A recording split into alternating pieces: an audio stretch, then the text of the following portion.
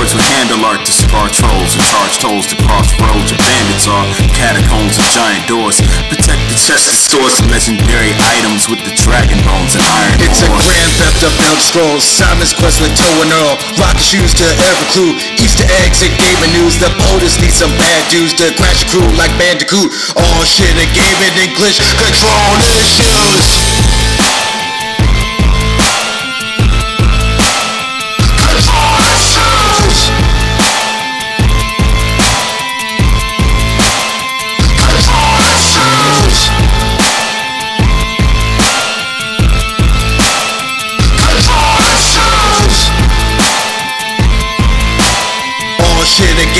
Glitch control issues. Yes, y'all. Yes, y'all. Yes, y'all. Well, this is Control Issues. I am the AMC. And this is A-Dub.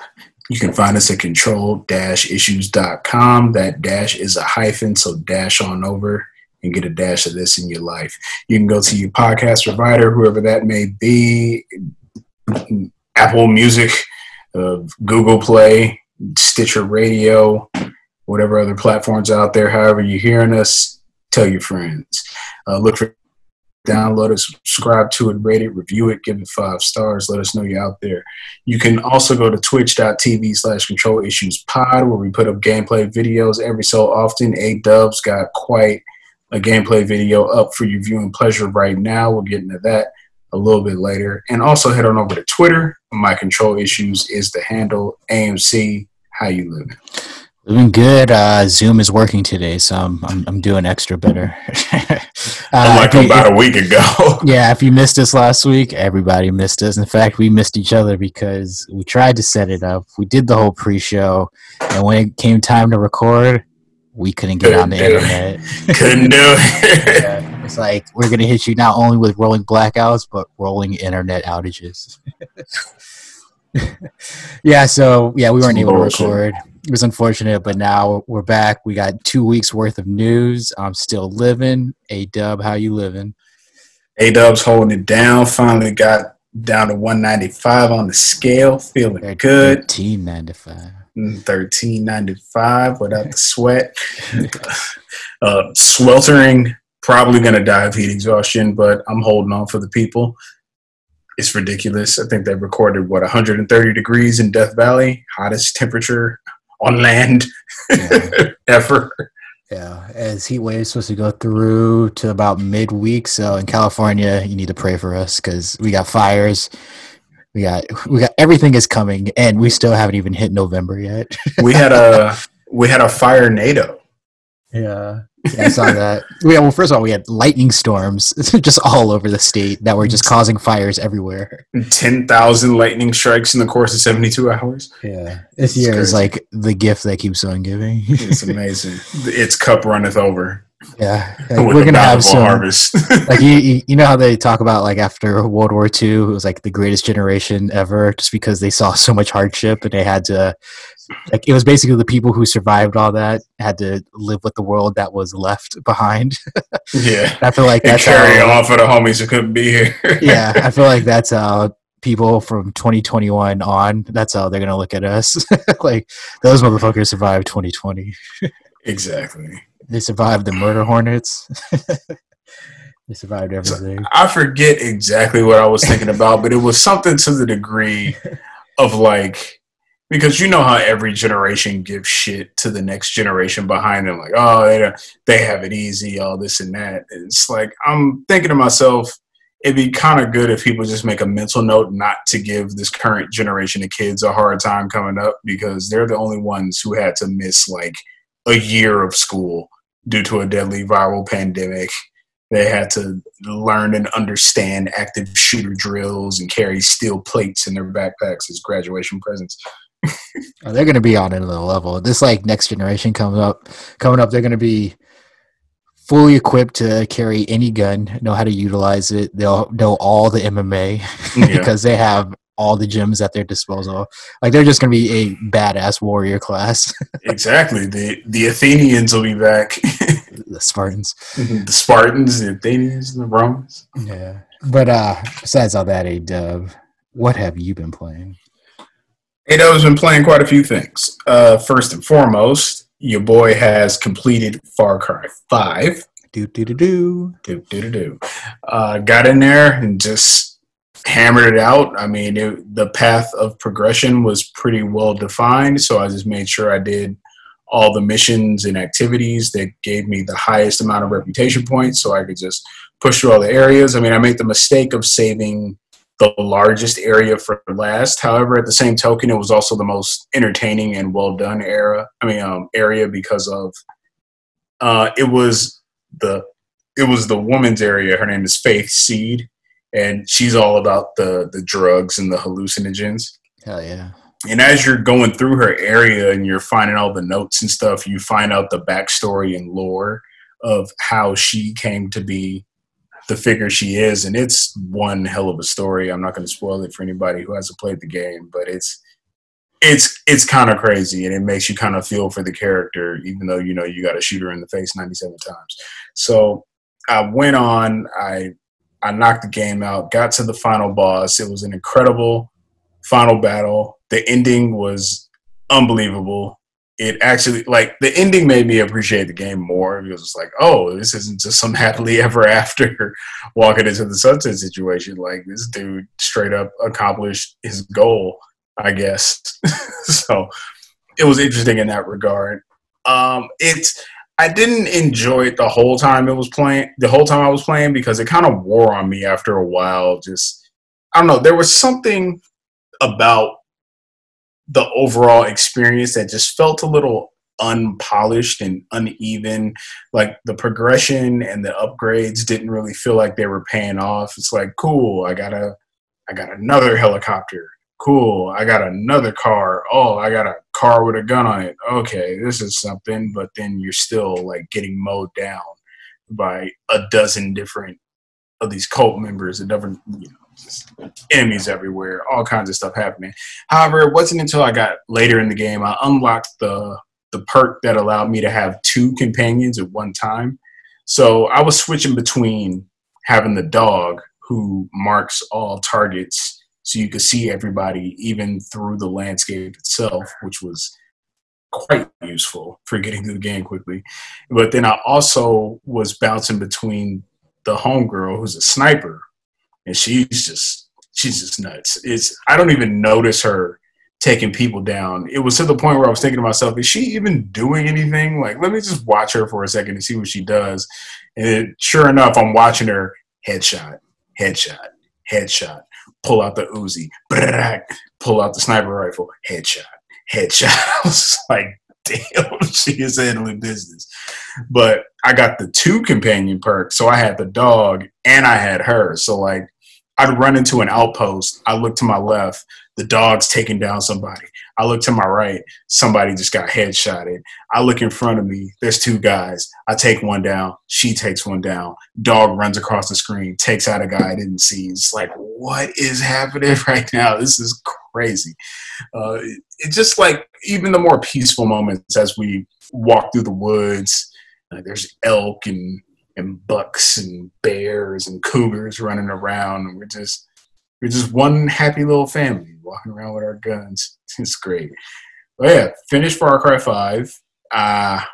While I enjoyed it more than I didn't, I learned what to expect from the Far Cry experience in the future. So if ever I do get into something like a Far Cry 6 or maybe even a Far Cry 7 further along the line, then, you know, I'll know what to expect. And I also understand the things that I want to see improved in the franchise. So now it's not just a matter of trying to figure out if I like it or not. It's, okay, I generally like it.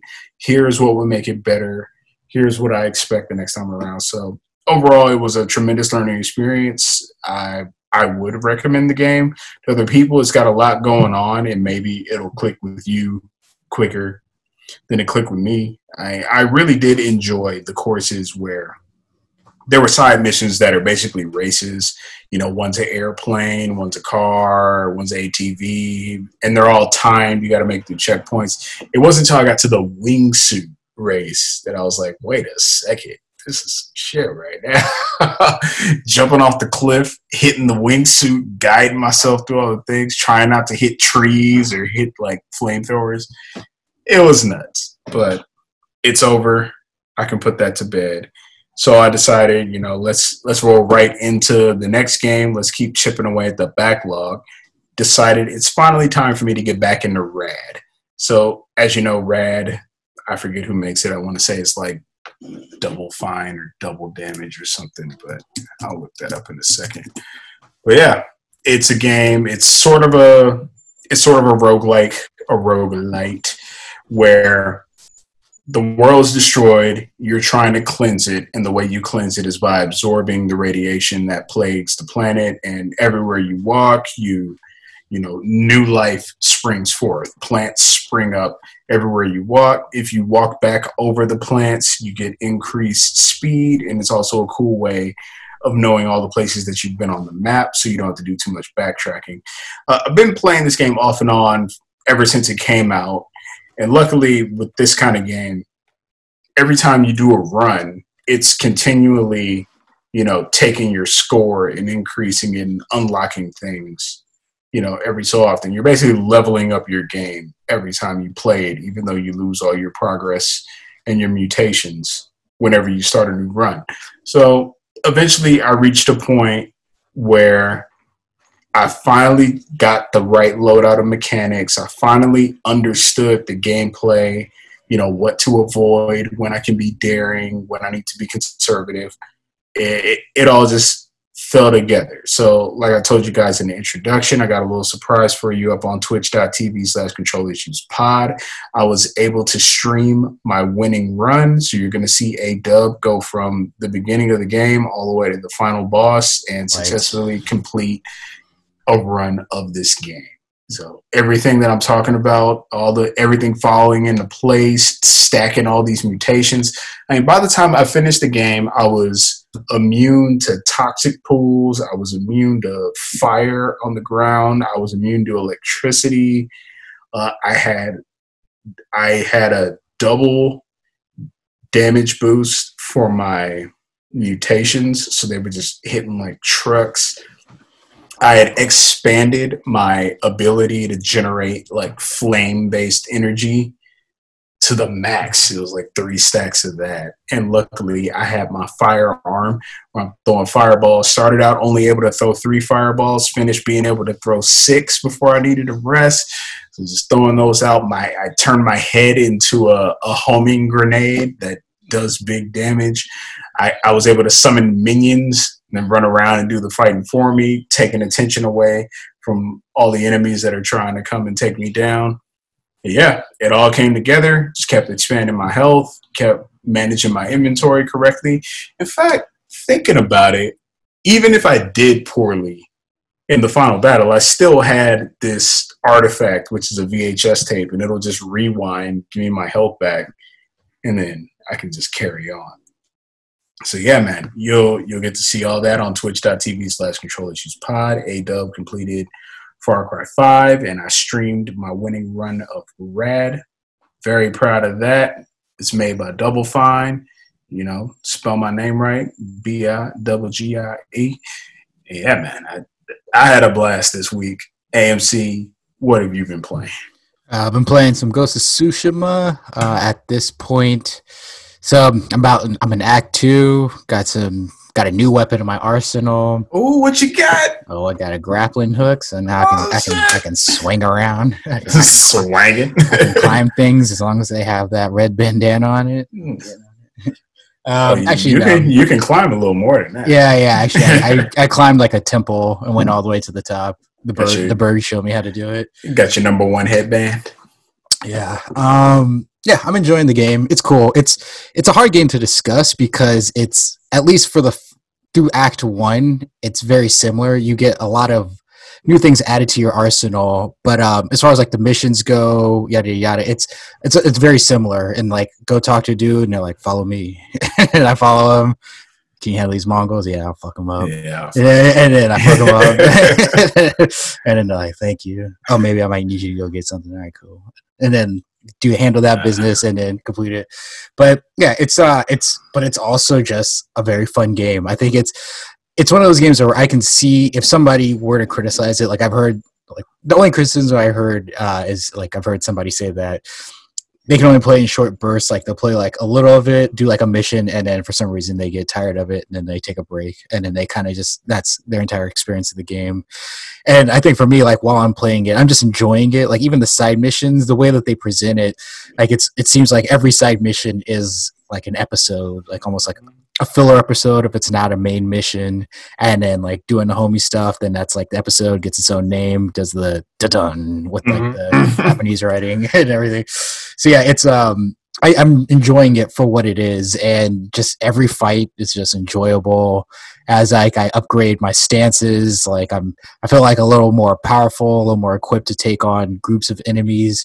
I just really started kind of playing around with some of the ghost abilities. I pretty much at this point have done mainly like just samurai stuff, and then I came up on one of those like I don't know, like barracks we'll say, where you have to like clear it out in order to you have to clear it out, and just Mongols have taken over it like an encampment, and there are a lot of peasants there that were being held captive, and so I wanted to go through a little more stealth and just try to like assassinate as many people as possible, so I wouldn't have to be constantly trying to save the captives. So I tried that out, and I did enjoy that aspect of the game. But yeah, it's a fun game. I'm loving it, and we'll continue to push forward and hopefully beat it. Yeah. Other than that, A-Dub, let's get into topics of the week. Top topics of the week.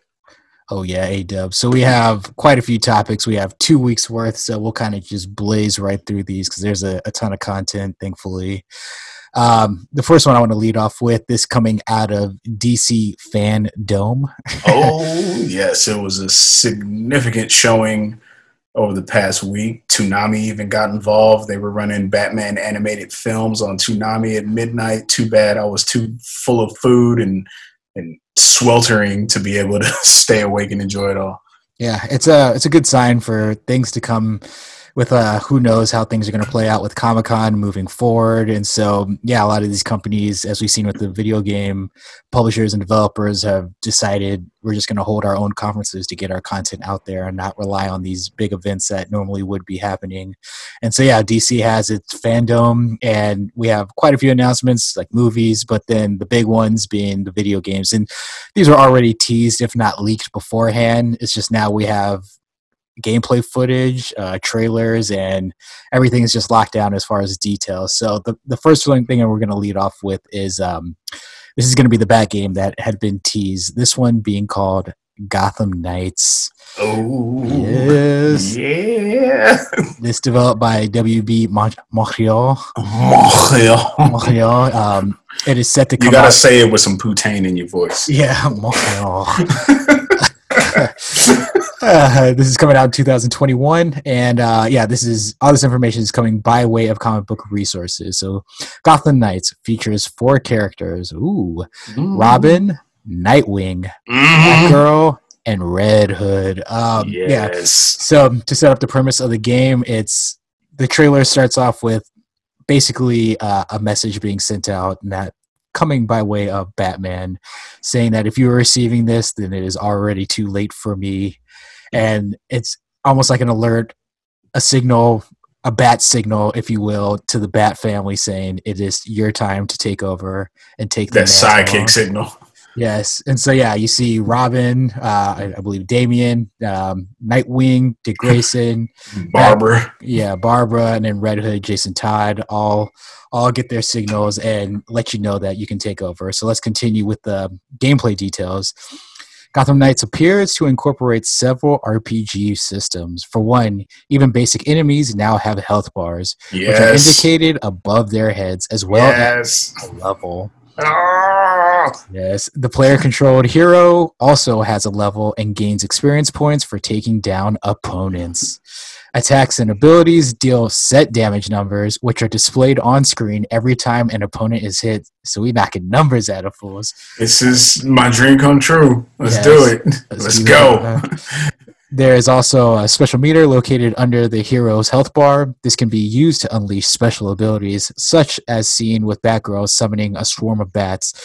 The bar can be refilled by damaging opponents with basic attacks. While not in the that ass. while not in the trailer, WB Games Montreal also mentioned the potential for different approaches and builds, meaning that players will be able to customize their heroes to cater to their play style. And then also on top of that, there is going to be co-op.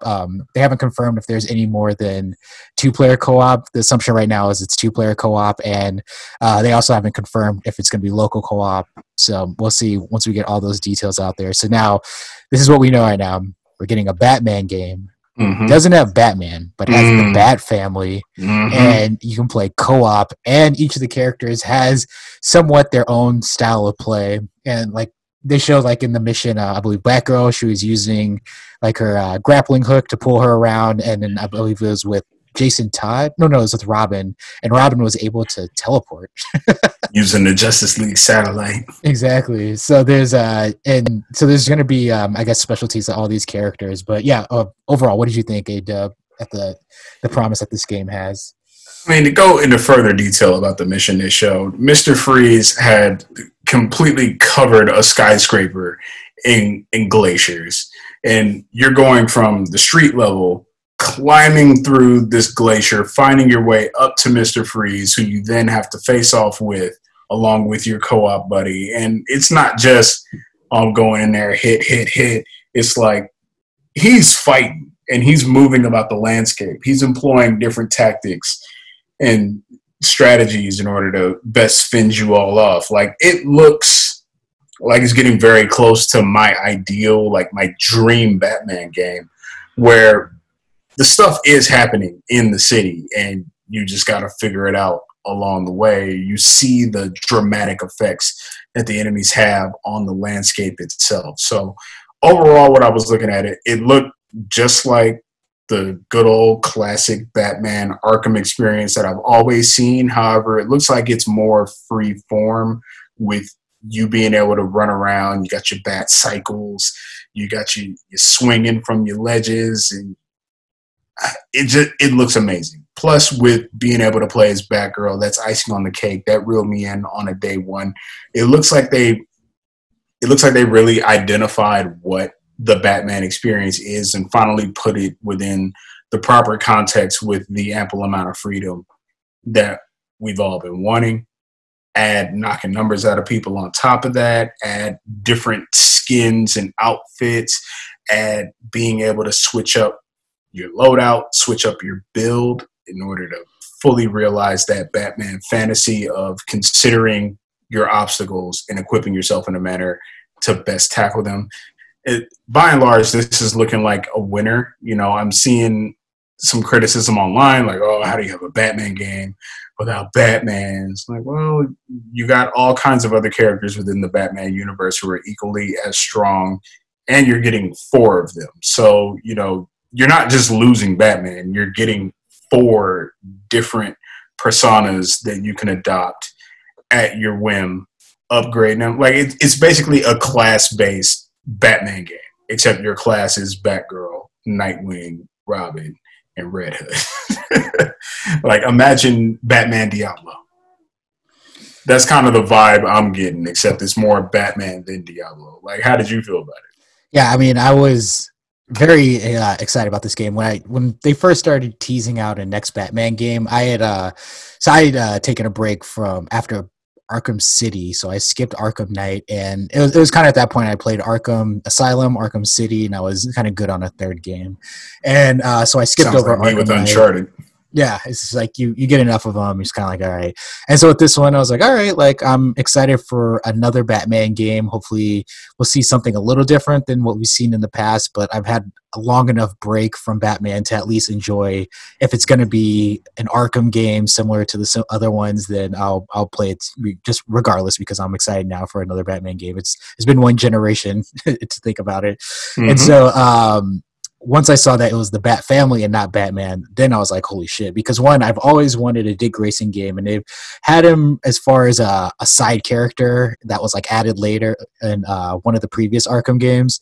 But yeah, he was in Arkham Knight as like an AI companion. Yeah, and so you never really had him as like in a full-fledged game. So that was the first thing where I was like, holy shit, like I have a Nightwing game. Well, except when you were whipping everybody's ass in Injustice. Yeah, exactly. And then, oh man, and then so yeah, I'm just thinking about the sticks, man. yeah, it just took me back to some great moments. Yeah, and then seeing the rest of the family, it was one of those things where it's like, I always wanted a Nightwing game, but I didn't realize how much I wanted a Bat Family game because once I saw Red Hood, he had the guns out, and I was like, "Oh shit!"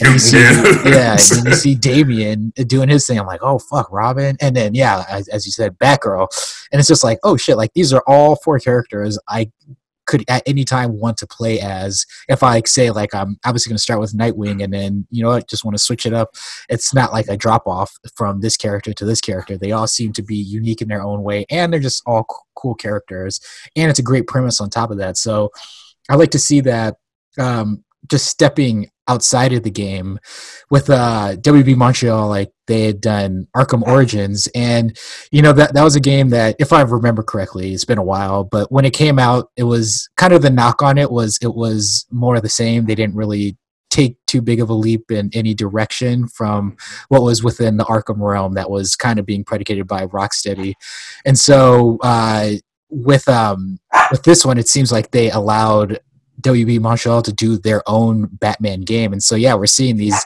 RPG mechanics and kind of like a break from what was the just kind of don't want to knock it, but, you know, hopping around, waiting for the guy to get the Spidey sense and then hitting the triangle and all that stuff. Like hopping around. Yeah, it seems a little different from that. And so it seems like they're letting WB Montreal do their own thing as far as making a Batman game. And so there's a lot here that seems fresh for the franchise, and that right there immediately is what spoke to me. And so, yeah, this is and seeing what I've seen from Marvel Avengers and kind of this idea of like, oh, we can have fun games like this, but also with co-op.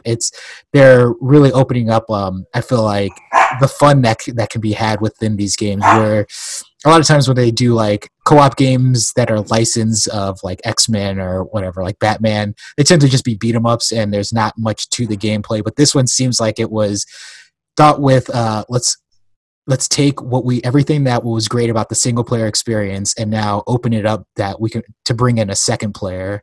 And so it seems like they've taken everything that was great about the game and then just expanded upon that. And yeah, so I'm just liking in general what the industry has been doing with their licenses as of late, as far as Spider-Man, Marvel Avengers, Batman, and even like Star Wars. So it seems like they're starting to get the idea of what gamers want, and then also being able to make their money off of the license that they put all that down on.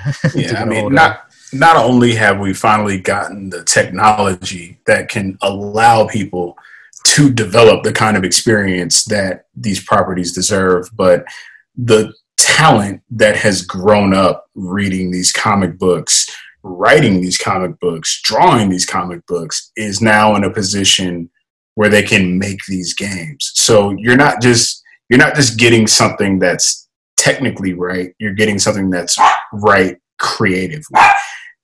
And yeah, it's awesome. I mean, the Gotham Knights looks like the most together iteration of the Batman experience I've seen before. I mean, Arkham Asylum was a masterpiece. I'm sure Arkham City was also great in a similar vein. I'm loving Arkham Knight. I need to go back and finish that. But something about Gotham Knights, it's hard to explain. Like, it just rolls together and feels so seamless. So I'm very anxious to see the finished product. WB Montreal also assured us that the game can be played solo or co-op. So, you know, people like me not gonna be playing co-op. Like, it's basically like where people. If AMC wants to hop in online, I might just hop in with my Nightwing can jump in my game. That's the beauty of it. And then go bust and crime. But that's the way it should be. And then even at that same token, it's like people get mad because Batman's not there, or people get mad because it's split between 4 characters, where I look at it as it's a Batman game where you can play as whoever you want. So as far as I'm concerned, it's a Batgirl game, finally. Yeah, exactly. I got my Nightwing game. You got your Batgirl game. Exactly. All in one shot. Yeah. So yeah, this is for me. This is kind of a win. I'm definitely keeping my eye on this one. Can't wait to hear more about it, especially once they really start to detail the level progression and how that all works out, and how the builds will come into play with like the different moves and skill sets that you can give to your characters. Well, why don't you tell the people about some more DC game news while I go let this dog in the room? Oh yeah, no problem. So yeah, the next game that we have up, this one was already teased out on Twitter in one of the previous weeks. This being the Suicide Squad game. Suicide Squad killed the Justice League. Oh yes. So here are the details coming from GameSpot. This game will be coming out in 2022. So you'll have a little bit of a wait. This is being developed by your boys at Rocksteady. So if you're wondering what they were working on, it's the next Suicide Squad game. In case you're wondering why it's called Kill the Justice League, so what we saw in the trailer is actually, I'll just detail the characters first. So the 4 main characters will be Harley Quinn, Deadshot, King Shark, and Captain Boomerang. Can you answer these questions for me? Yes, sir. Who the fuck is King Shark and who the fuck is Boomerang? Captain Boomerang. So I remember he was in like the original Suicide Squad. I don't remember King Shark, but I know King Shark. As of late, he's come up because he was on that show, The Flash, and he was a villain that a lot of people enjoyed when he made his appearance. So I'm guessing there's King Shark fans out there, and maybe they wanted to capitalize on his success in the TV realm. Is he related in any way to Killer Croc? I don't know. Because there's quite a few like animal guys. There's Killer Croc. There's Gorilla Grodd. I thought you were gonna say like Killer Gorilla. Magilla Gorilla.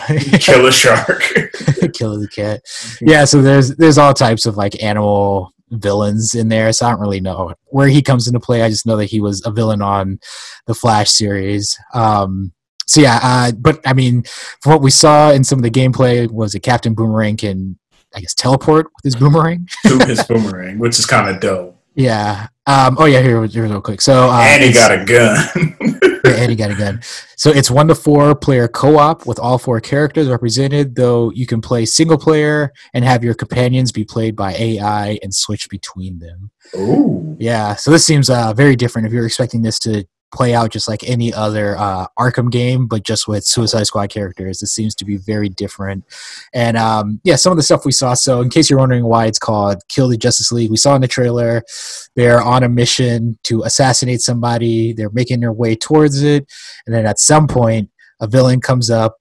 Superman grabs the villain. They're like, oh damn. Oh, and I skipped over, by the way, it starts out with Brainiac's ship has seemed to have crash landed on Earth. So now fast forwarding again, we see it has consumed Metropolis. Yeah, and so we see this villain, or we see this like a henchman being picked up by Superman. They're all like, "Oh shit, it's Superman!" And then Superman vaporizes that villain, and then they're like, "Oh yeah, by the way, who are we supposed to assassinate?" And then Harley Quinn's like, him. And then, that guy. Yeah, and then like I think it's like Captain Boomerang or somebody's like, oh fuck. So it seems like, I don't know.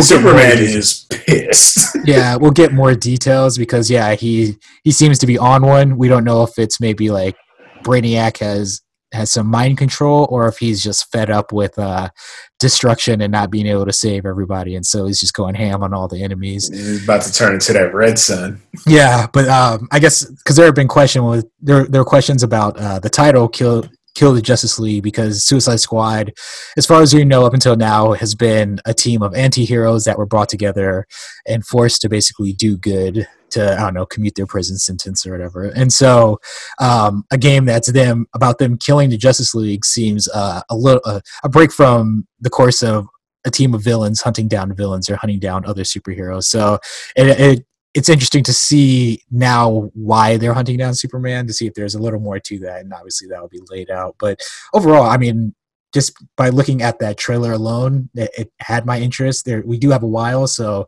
that's probably why we didn't see any gameplay really. But it looks cool. What do you think? I'm kind of sold on the idea because I'm loving the personality and just the charm and the banter between all the characters. I like the idea that they're villains, but they're being forced to work for the government, and now they're being given this impossible task of taking down the Justice League, starting with the most untakedownable member of the Justice League. Yeah, man. I kind of like, as much as I dislike scenarios where it's like, you have to save the world, you have to save the galaxy, I do very much appreciate impossible odds. So this is very realistic. Like, the fate of the planet doesn't necessarily rest in your hands, but you still got to take on Captain Invincible, that is Superman. So yeah. I'm looking forward to playing as Harley. I want to see more. Like, I get the idea. I like the tone. I like the atmosphere of it. I like the humor. Now just show me exactly what I'm going to be doing and how I'm going to be doing it. Yeah, what I liked about this game was, like, as I was watching it, it gave me that feel of like the first time I watched Deadpool, and like up until that point, I guess there have been maybe some other superhero movies. I have to really think about it, but there wasn't really like a hard R superhero movie. And then Deadpool comes along, and it's just like, it's funny, and it's also like willing to go there. And with this game, it is gruesome, it is vulgar, it is self-aware, it is great. Yeah, and so this game, like, it gave me like just vibes of like Deadpool with a little bit of Guardians of the Galaxy, as far as like the unlikely, reluctant heroes forced to try to save the day. And I was like, oh, this is a good space, because we don't really have, like, a lot of the superhero games are made for kind of all audiences, and like children. the Batman children. Yeah, exactly. And then like the Batman games, maybe they were a little violent as far as like just like breaking limbs and like just smashing people into the ground. But yeah, like this not one, killing people, but putting them in a very bad state of affairs. Yeah, when like in this trailer alone, like it's just hyper violent. Like you just see them just capping down dudes like as they're making their way to their mark. And so like it's just like, oh, this, I can see this game being blood stains all over each other. Yeah, and then just having that, even if it was bleeped out, them getting ready to like swear, it's like, okay, cool. Like this game seems to hitting a slightly more mature audience, or have a slightly more mature feel, but like with like the comedy there. So it's I think it's going to be a different tone as far as that we've seen from superhero games as of late, and I'm glad that like DC is willing to, if they're not going to do it with like obviously with Batman and Superman, they're willing to find a cast of characters that they will go there with that isn't necessarily, I guess, tainting their other products. So that's awesome as well. Absolutely. So that's all I got for DC Fandom A-Dub. Don't. Yeah, that fan don't. You know what? You got a couple of stories. I'll let you decide which one you want to move into next. Yeah, so we got our next topic of the week. Top topic of the week. Building on what have we been playing? Because AMC's been playing Ghost of Tsushima. A-Dub finished Ghost of Tsushima. Probably going to come back for the platinum. But there's going to be a little bit more to come back for at some point in fall 2020, because Sucker Punch has just let us know by way of IGN that Ghost of Tsushima Legends, a free online co-op mode, is coming to the game. Yes. Ghost of Tsushima Legends is inspired by Japanese mythology. What's going on here is that you will not be playing as your boy Jin Sakai. I think he's had enough. He deserves a rest. Instead, Ghost of Tsushima Legends focuses on 4 warriors who have been built up as legends in stories told by the people of Tsushima. So while Ghost was a single-player campaign that focused on, open world, samurai, ninja stuff, the new co-op mode is haunting and fantastical, locations and enemies inspired by Japanese folktales and mythology, and an emphasis on cooperative combat and action. In the debut trailer that's circulating around the internet, you'll see that this is a much different experience than what you've gotten used to playing Ghost of Tsushima so far. It is very mystical and fantastical. There's a lot of different visual effects. You're seeing spirits. Personally, when I was watching the trailer, I was getting the feeling like, damn, did Sucker Punch give us the Onimusha that we didn't even know we wanted? And I wanted to see more. Insofar as information goes, Legends will be exclusively co-op, and it can be played with friends or online matchmaking in groups of 2 to 4 players. There will also be 4 different classes, of which are the Samurai, the Hunter, the Ronin, or the Assassin, and each one will have unique advantages and abilities that will be revealed at some point in the future, so stay tuned to Control Issues to get that news when it's available. With 2 players, you'll be able to play a series of co-op story missions that will increase in difficulty and will build on the foundation of Ghost of Tsushima's gameplay with new magical twists that often need you to be in sync with your partner. With 4 players, you'll be able to take on wave-based survival missions, and you and your team will need to work together to take on the toughest enemies Tsushima has to offer, in addition to new Oni enemies with supernatural abilities. Ghost of Tsushima Legends will feature a 4-player raid that will arrive shortly after launch in this new mode and will send you and your partners to an entirely new realm to challenge a brutal, terrifying enemy, of which we do not know yet. Hoping it's a 9-tailed fox, we shall soon see. AMC, how do you feel about this? Sounds cool. It's one of those things that who knows if I'll get to it, but I mean, it's if anything, it'll be fun to sample it and like hop online, maybe like schedule a play date with A-Dub, go online and just see what multiplayer Ghost of Tsushima would feel like. The fact that they added in like the fantastical stuff, I think that's cool. As I mentioned before, like playing Ghost of Tsushima, really enjoy the game, but it does have a similar feel from mission to mission at times, and so just going completely, I guess, off the grid and doing something like completely different. It's cool that they're going this route with it for the multiplayer as opposed to giving you the same game but now just online. And yeah, just the idea of like, was it a raid boss and all that stuff? I could see it just adding challenge, but now you're getting your homies back, because up until like playing the game, you have the AI companions, and they're kind of like they'll keep like a guy or 2 busy while you take out everybody else. But rolling along with somebody just as skilled as you and seeing them handle their business while you do yours, I think that's going to be really cool. So yeah, rolling with somebody that you don't have to worry about is going to be dope. Mm-hmm. Whenever I had an AI companion, it's like, okay, let me stay near this person to make sure that they don't get their ass whooped. And then I got to be vulnerable for like 4 or 5 seconds while I try to pick them up off the floor before they die. Well, sure. It's ridiculous. Yeah, it's going to be crazy. I'm kind of excited. I'm also liking the look of these different characters. We got a guy in a wolf mask. We got a dude with devilish antlers. We got look like an archer with a crazy little mask on. Got the Ronin with the big straw hat. Yeah, in the game too, like there would be side missions that you would play, and they would refer to like all these warriors of legend, and the stories the stories are always fantastical. There was like one that I'm like trying to get a bow, and I learned like how like the bow like drove the guy mad.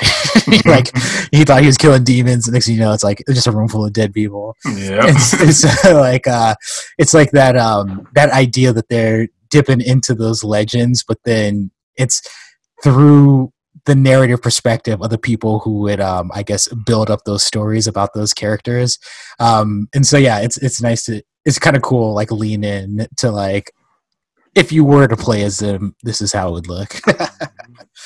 So yeah, I think it's a cool take on Ghost of Tsushima, especially if like they weren't going to put out like say a 1.5 version of the game that is kind of like more of the same but a little different. I like that it's just coming as a free update in this multiplayer. So that's you weren't ready for that standalone Lady Masako DLC expansion? That Lady Yuna DLC? Yuna would be fun. I want Masako though, because she has that inner anger that would drive a storyline.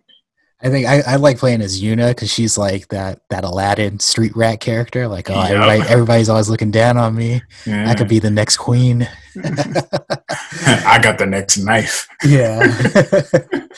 Yeah, she's always like the Catwoman to Sakai, in that like she's always like, they're like, oh, they're saying like I'm a demon. It's like, that's good. like almost like you should listen more to your darker side. Lean into the shadow. Yeah. So I like that relationship that her and Sakai have. Yeah, it's awesome. Oh shit.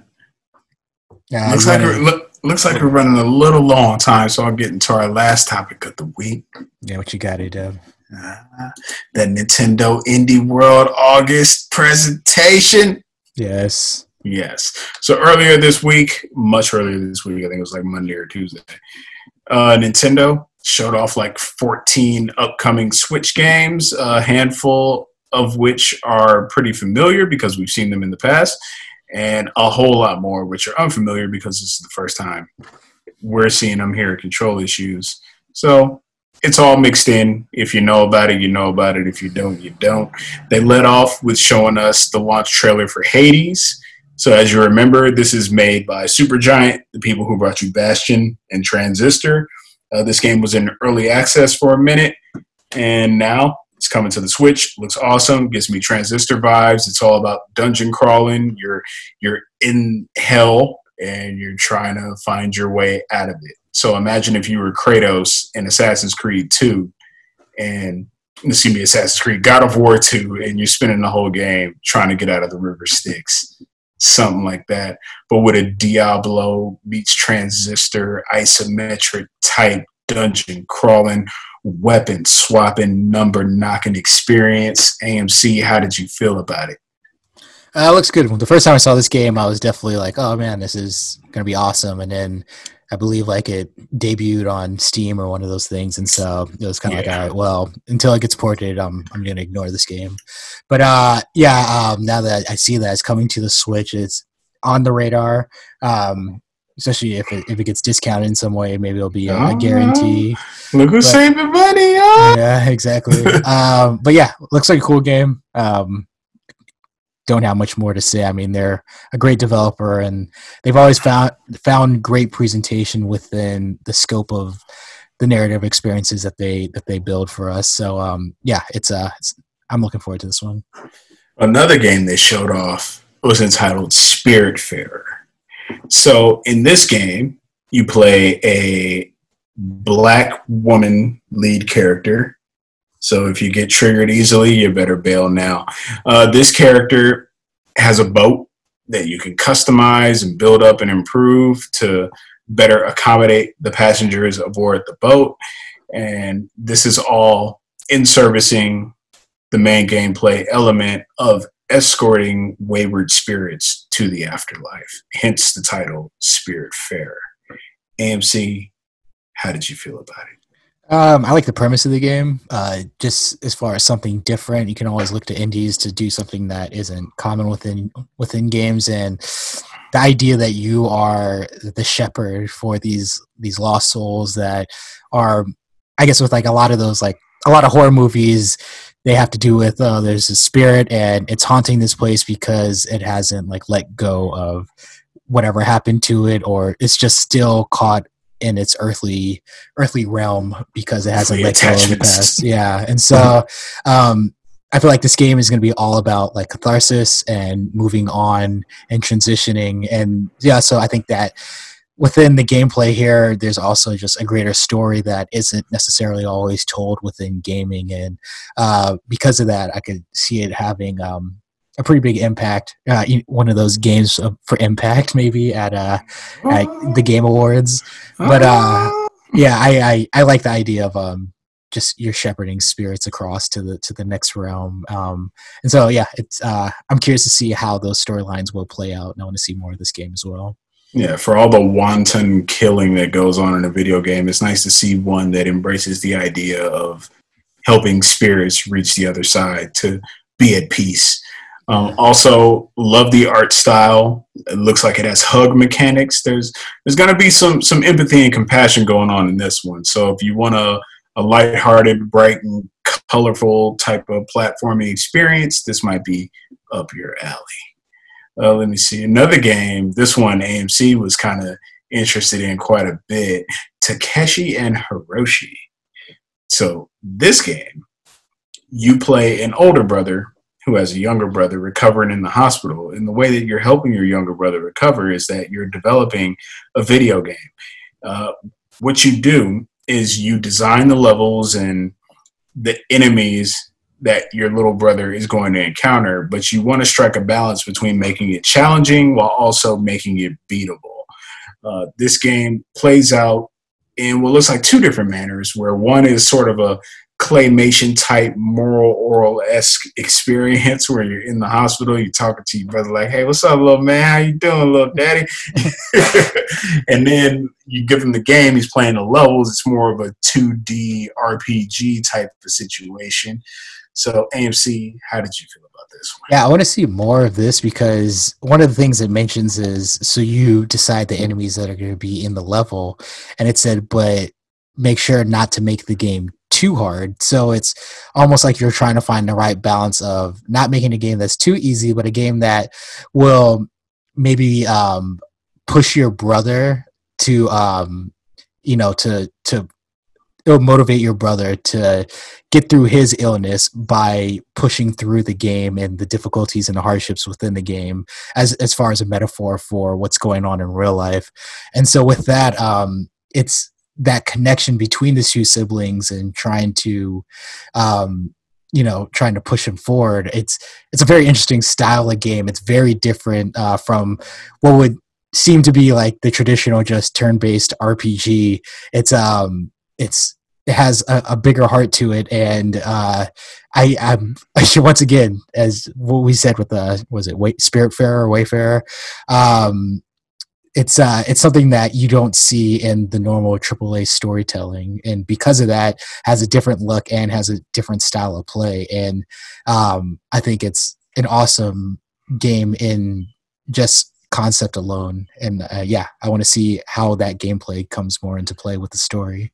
Yeah, just the concept on its own kind of conjures memories of that dragon cancer and things like that. Insofar as just idea of dealing with recovery and that kind of stuff. But, I could be way off. I never played the game, so I don't know.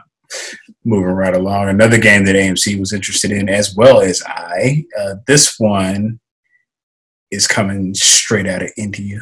Indian mythology, Indian content, Raji, an ancient epic. AMC, what did you think? Oh, man.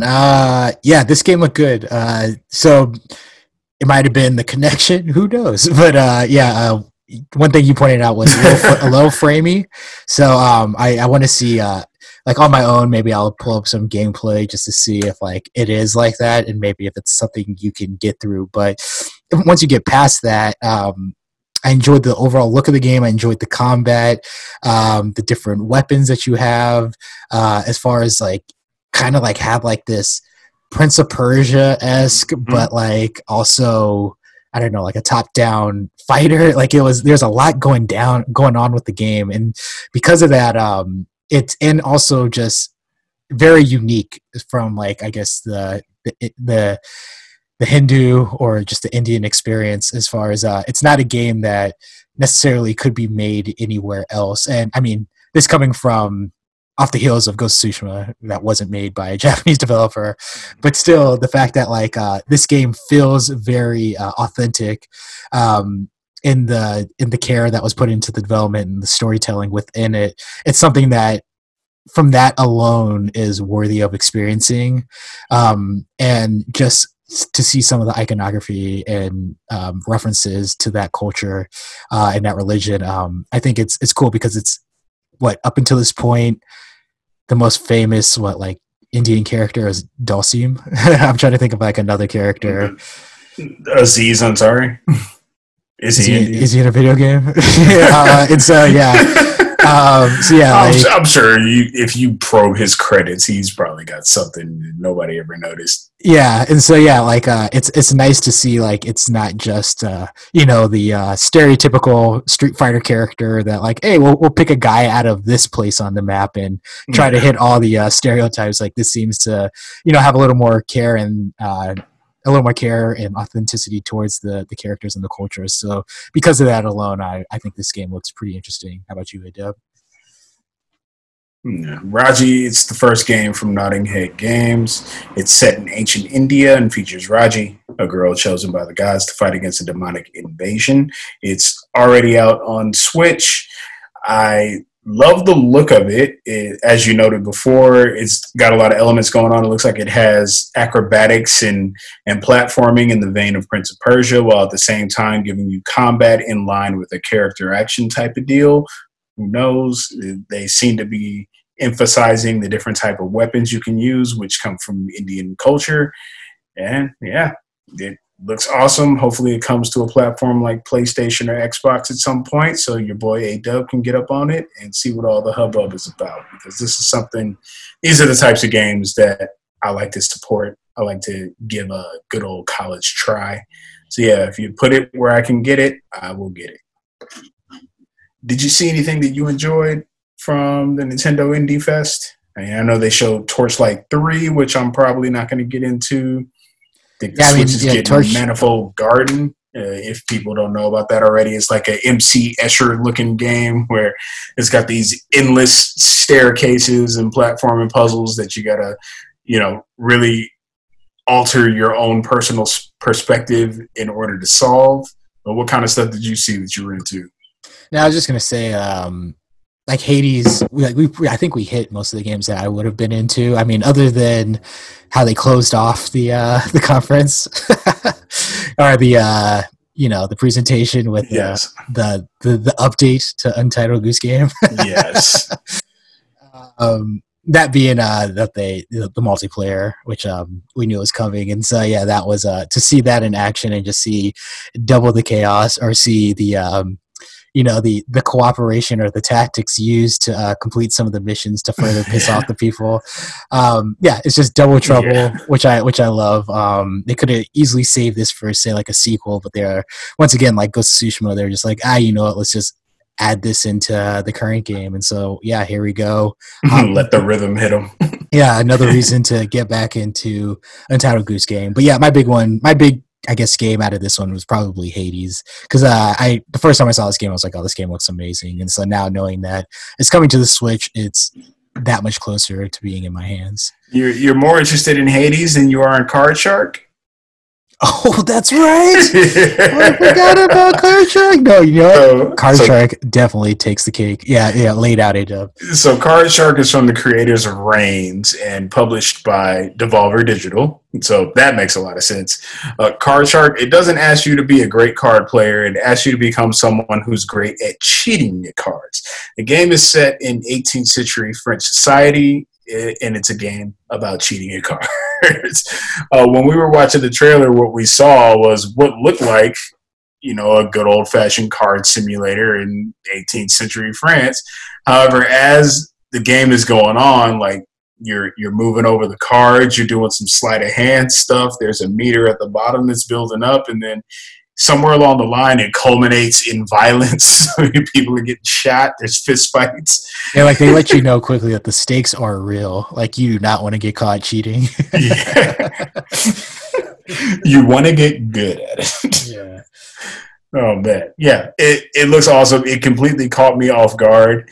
And this is the primary reason why Control Issues is so into indie games, is because while there might be a lot of things that's like, okay, that's pretty cool, probably not for me, when there's something that's like, whoa, I've never seen that before, I need to see more, this is amazing, it's unlike anything else that's been done in the past.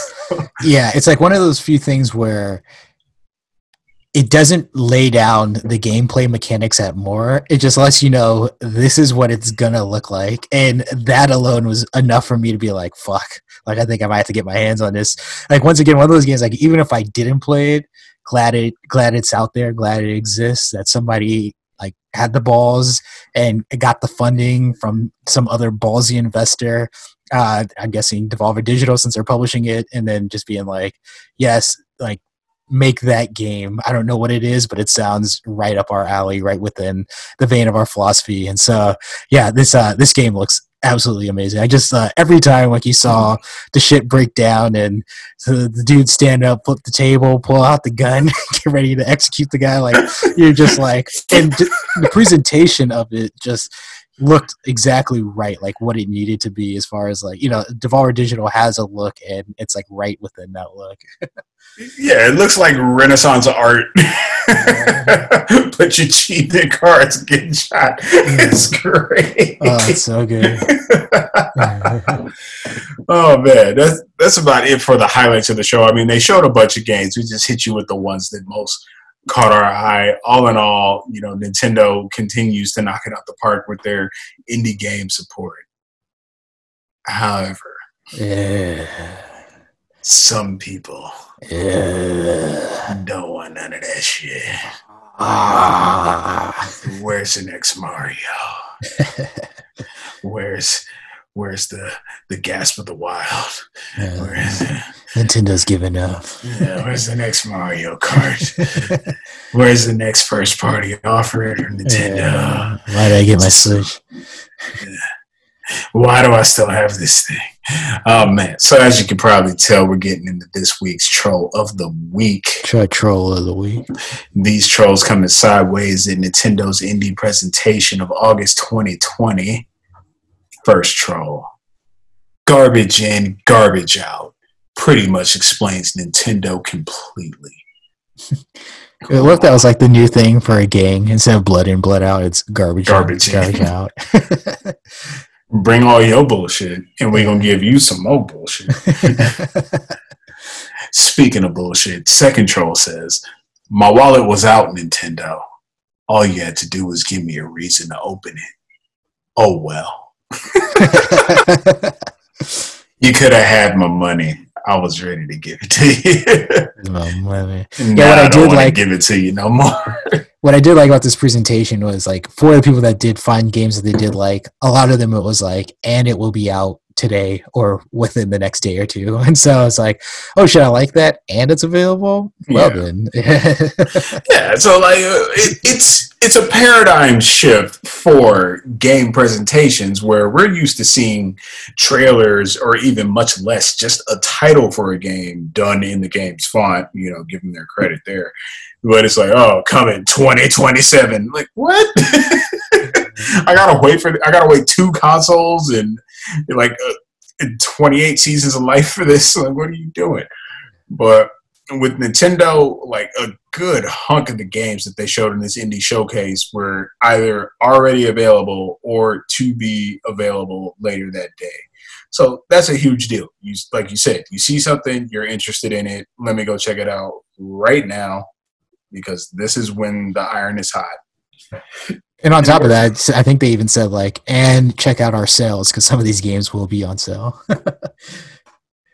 So and we're going to knock $1 off. Yeah, so not only is it available today, but you might get it a little bit cheaper. I mean, imagine the DC show. They were like, Gotham Knights, available today. Yeah.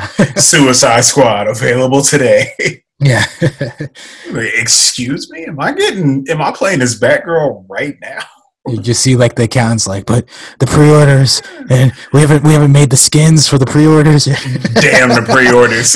Damn the microtransactions. We're going live. We haven't decided what content we're going to hold back for the DLC. You're fired. Damn that. Next troll says, garbage indie show. Didn't even have Call of Duty. Ah, damn. Where's my duty? Where's my Cold War? Oh, where's my third party offering in my independent game show? Yeah. Next show says, we have 1 billion better indies I've never heard of on Game Pass. Okay, Xbot. Unplug yourself. Next show says, man, fuck Nintendo. How dare they give me new experiences at lower than average prices? Yeah. How dare they make me feel things for people beyond myself? How dare they offer opportunities to smaller development teams that are bringing original, risky ideas that you wouldn't see in the AAA space? Yeah. How dare they bring a remedy to all those times I'm sitting there like, oh, where's the innovation? Oh, Yeah. where's the revolution? All these AAA games are the same. Yeah. Last troll. These indie games give indie a bad name. Let me tell you this, little troll, little gamer. You give gamers a bad name.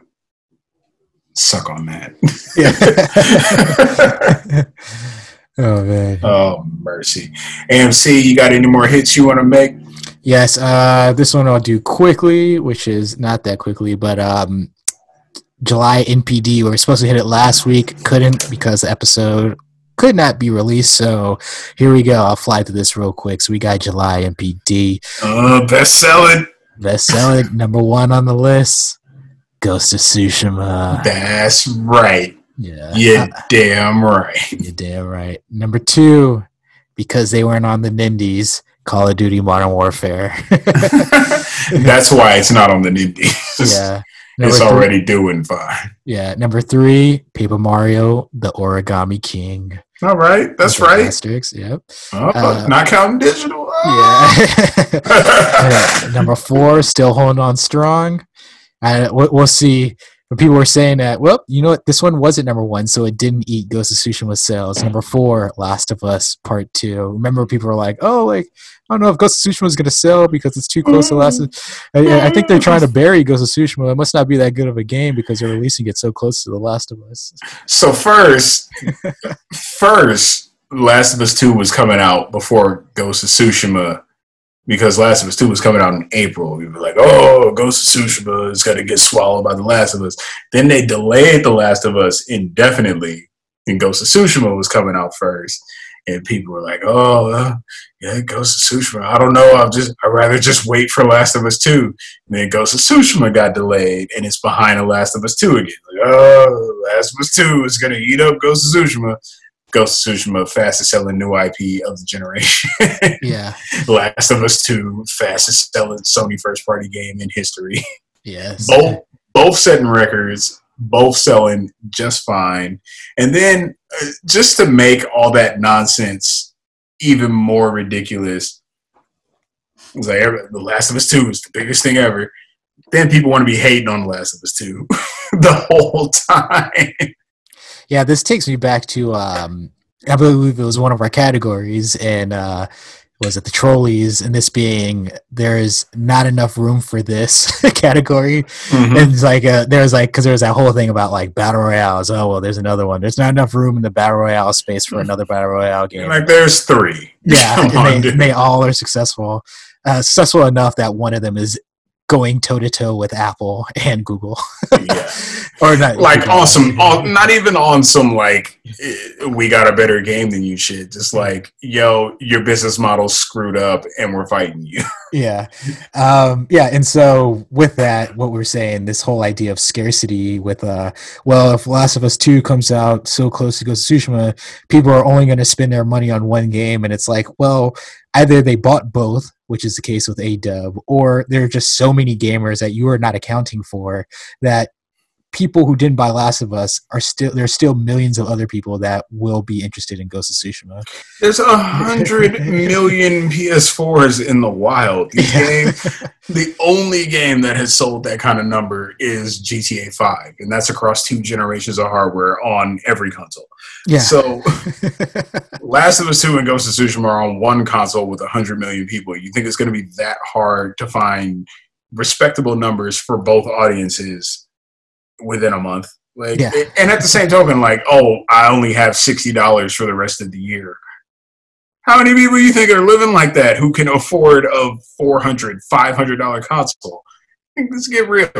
Yeah, I mean that's that whole thing about like the $70. Like, I do get it; it sucks, but it's like you act like Yeah, but that's it. It yeah, sucks. you act like gamers are broke, and you realize like just based off the fact that it's one of the most lucrative entertainment industries to date, like it's clearly people are out there, and there are a lot of whales who are just spending all the money within this industry to just partake in all the experiences. So yeah, Like, you can. all the people I talk to about games are like, oh, I beat like 15 games this year. Oh, I beat 20 games this year. Oh, I got 8 platinums this year. But you can't afford 10 extra bucks. Oh, Yeah. So you can buy more than one game in a year. Yeah. Oh, $10 DLC is too much for you. Like, Oh, my backlog. I still have that in the plastic. yeah. So ridiculous. So hypocritical. It's hilarious. Yeah. Let's see. Keep it moving. Number 5, Animal Crossing: New Horizons. Number 6, because I thought That's nobody. a weird way to say GTA 5. I thought nobody wanted this. A dub at number 6. Ring Fit Adventure still showing up. Still moving. The quarantine sales, man. Yeah. Everybody go be in shape and be gamers by the time the quarantine is over. Tell me about it. Number 7, Mortal Kombat 11, the game that keeps on selling. Number That's 8. good. Are fighting games dead? Do Yeah, they need to change? Fighting game community so toxic. Yeah. Number 8, Mario Kart 8 Deluxe. There Number we go. 9, Super Smash Brothers Ultimate. What you know about smashing them brothers? Smashing Brothers. Number 10, Sword Art Online. Mhm. Alicization. What you know about it? Have you seen the cartoon? No. Is it I great? watched it. I wouldn't say it's great, but I haven't seen it from the beginning. I just love that word, Alicization. Alicization, Lasource. Yeah. That reels me in every time. Let's see. 11, Minecraft PlayStation 4 Edition. 12, The Legend of Zelda Breath of the Wild. 13, Rainbow Six Siege, still selling. 14, New Super Mario Brothers U Deluxe. 15, MLB The Show 20. 16, Star Wars Jedi Fallen Order. 17, Need for Speed Heat. 18, Marvel's Spider-Man. 19, Assassin's Creed Odyssey. And 20, Black Ops, Call of Duty Black Ops 3. Damn. 2 Call of Duties on this list, and Black Ops 3 has got to be old by now to still be selling. Let's see. So a little notes here, as you mentioned, A-Dub. So Ghost of Tsushima. Ghost of Tsushima is developer Sucker Punch's fastest selling release in history. Paper Mario Origami King. Paper Mario Origami King set a new launch month sales record for a Paper Mario title with physical launch month dollar sales more than doubling those of Paper Mario The Thousand Year Door. And The Last of Us Part 2, life-to-date dollar sales of The Last of Us Part 2 are now the 3rd highest for a Sony-published game in history, trailing only Marvel's Spider-Man and 2008's God of War. So PlayStation 4 is just setting all the records. They ain't trying to hear it. Yeah, and then just to follow up what you were saying, A-Dub, Sword Art Online, Alicization, Lasource. It is the highest ranked placement for a Sword Art Online title in history. Sword Art Online Fatal Bullet placed as the 14th best-selling title in February 2018 launch. I was about to say 12 years. Yeah. So people are enjoying their Sword Art Online. That's good. I've heard good things. Just never checked it out for myself. I need to check out this anime, Dub. We might.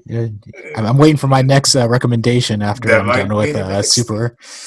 Let's see. Man, I gotta figure out. Where they're streaming Demon Slayer. Is it on the Funimation or not? I have to check it out. I haven't been on that app in forever. I'm just paying for it so you can watch Super. Okay, yeah. And then, ideally, by the time I'm done with that, there'll be the next season of My Hero. We're not getting that until at least sometime next year. Oh, damn. Let's see. So, top 10 best-selling games of the year so far. Number 1, Call of Duty Modern Warfare. 2, Animal Crossing New Horizons. 3, The Last of Us Part 2. 4, Final Fantasy VII Remake. In its debut month, already number 5, Ghost of Tsushima. That's right. Yeah. Number 6, still holding on, Dragon Ball Z Kakarot. So That's good. People are buying it still. Hey, that's what happens when you're a January game. You got a long time to sell. Exactly. 7, MLB The Show 20. 8, Resident Evil 3. 9, Mario Kart 8 Deluxe. And 10, Mortal Kombat 11. We'll do top 5 for each individual console. Number 1, Call of Duty Modern Warfare. 2, Mortal Kombat 11. 3, Sword Art Online. 4, Minecraft. And 5, Ghost Recon Breakpoint. The Keanu Reeves Ghost Recon. Yes, exactly. That's Point Break. Sorry. Yeah. PlayStation 4, number 1, Ghost of Tsushima. 2, Last of Us Part 2. 3, Call of Duty Modern Warfare 3, Minecraft. 5, MLB The Show. And Nintendo Switch, number 1, Paper Mario Origami King. 2, Animal Crossing New Horizons. 3, Ring Fit Adventure. 4, Mario Kart 8 Deluxe. And 5, Super Smash Bros. Ultimate. And to close this off, Nintendo Switch was once again the best-selling hardware platform for both July and 2020 year-to-date unit and dollar sales. So Darn. Continue selling, and then when that PS5 drops, I imagine it's going to be a major shift in the industry. So, Awesomeness. Do you have anything else, A-Dub, before we close out? Any last stories? Just real quick, 505 Games has doubled down on their explanation of why people who already own Control will not be getting free upgrades next gen. I don't know. We'll go into detail another time, but basically, you're going to give your opinion on it. You're going to have to get that Ultimate Edition if you want to get the free upgrades for next gen. Now, they did say that people who play Control on the next gen of consoles will still get the requisite performance boosts that come with using better hardware. However, the free upgrades are specifically for people who get the Ultimate Edition. Their language was a little bit cryptic and vague. They're saying things along the lines of, as we are only doing additional development on Control Ultimate Edition on the next-gen platforms, we are unfortunately unable to offer an upgrade path to all existing Control players. To bring Control to next-generation consoles in any form, we had to make some difficult decisions, and those came in the form of creating the simplified Control Ultimate Edition product product plan we have today. That we took a while responding does not mean we have not been listening. We are sorry. We couldn't meet everyone's expectations, and we hope you will continue to support Control. I will continue to support Control. However, when it comes to 505 and Remedy, I'm going to be a little hesitant to support. Personally, no more day ones for anything published by 505. No more day ones. For Remedy, I feel this was kind of a slap in the face to people who put this game in a position to be able to get an Ultimate Edition and to get the next-gen upgrades. So gamers out there, do or feel however you want. Don't let A-Dub or Control issues tell you how to feel. But personally, it's kind of an insulting situation. However, I still love the game. I hope to see big things from the franchise. Just you got to make your voice heard somewhere. So I'll be there on day whatever, just not day one. So that's as far as that goes.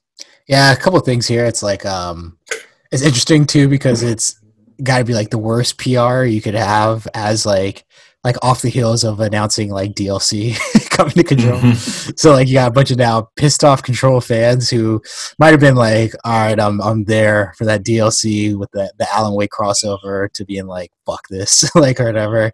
So we'll see how that like maybe impacts DLC. But yeah, I mean, it's interesting. It's also just more indicative of the I guess the pitfalls that come with cross-gen.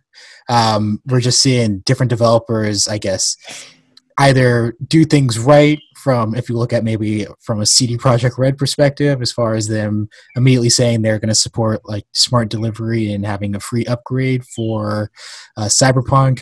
And then you see certain things with with 2K and NBA 2K and with their we're going to charge slightly more for the next gen version of the game, or if you want to have an upgraded version.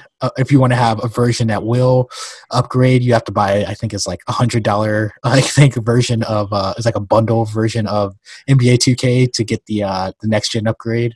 Yeah, that's the fuck you version. Yeah, and then there's I think there's FIFA. They have their thing with EA basically confirmed that there will be a free upgrade for the current gen version of the game, but there won't be cross-platform or cross-gen play.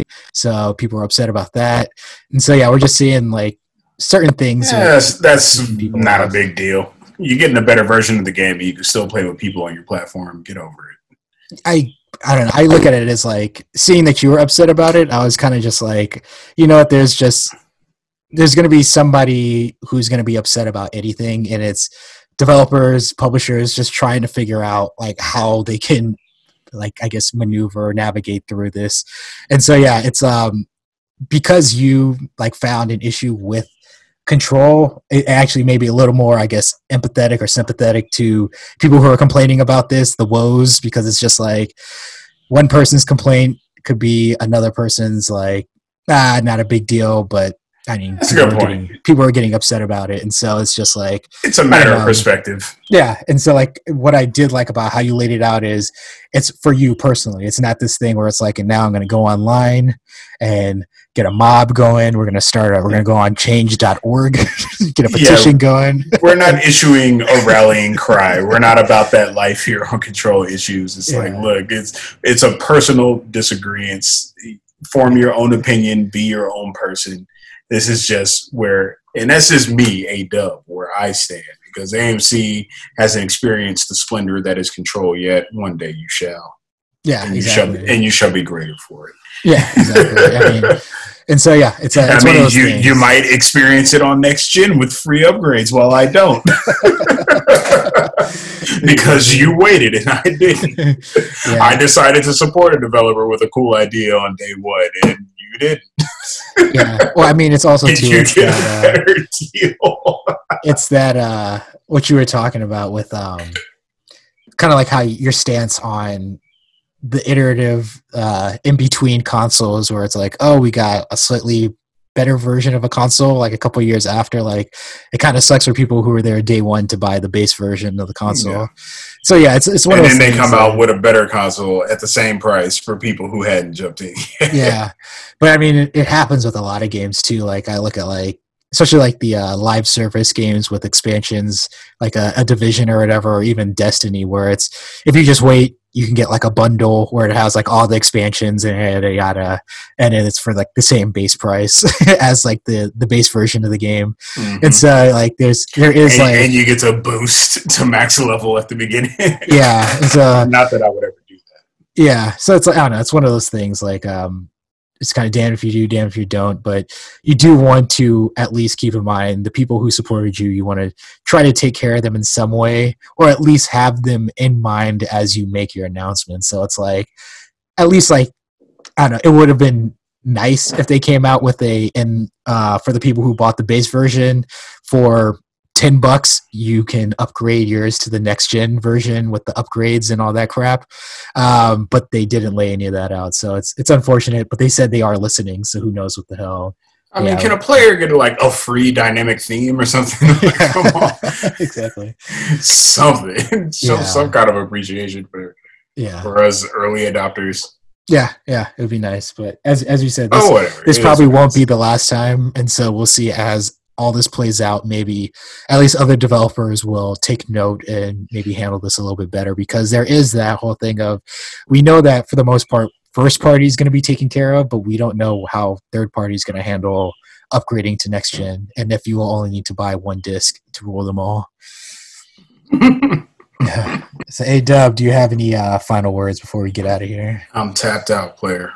All right, Sarah. Well, you stay safe, stay alive. This is only August. We have 4 months left of 2020. Yeah, but only 3 months until we can shape the future once again for the better. Yeah, exactly. Assuming. Hoping. Praying to a God I never believed in or worshipped. If you have a plan, it might be time to start laying it out for all of us. Like, for real. Yeah. Like, Drake tried to tell me, but I wasn't listening. Yeah. All right, man. Well, have a great day. This is Control Issues. I am the AMC. And this is we are Control Issues. Thank you for playing. Sucker. Sucker.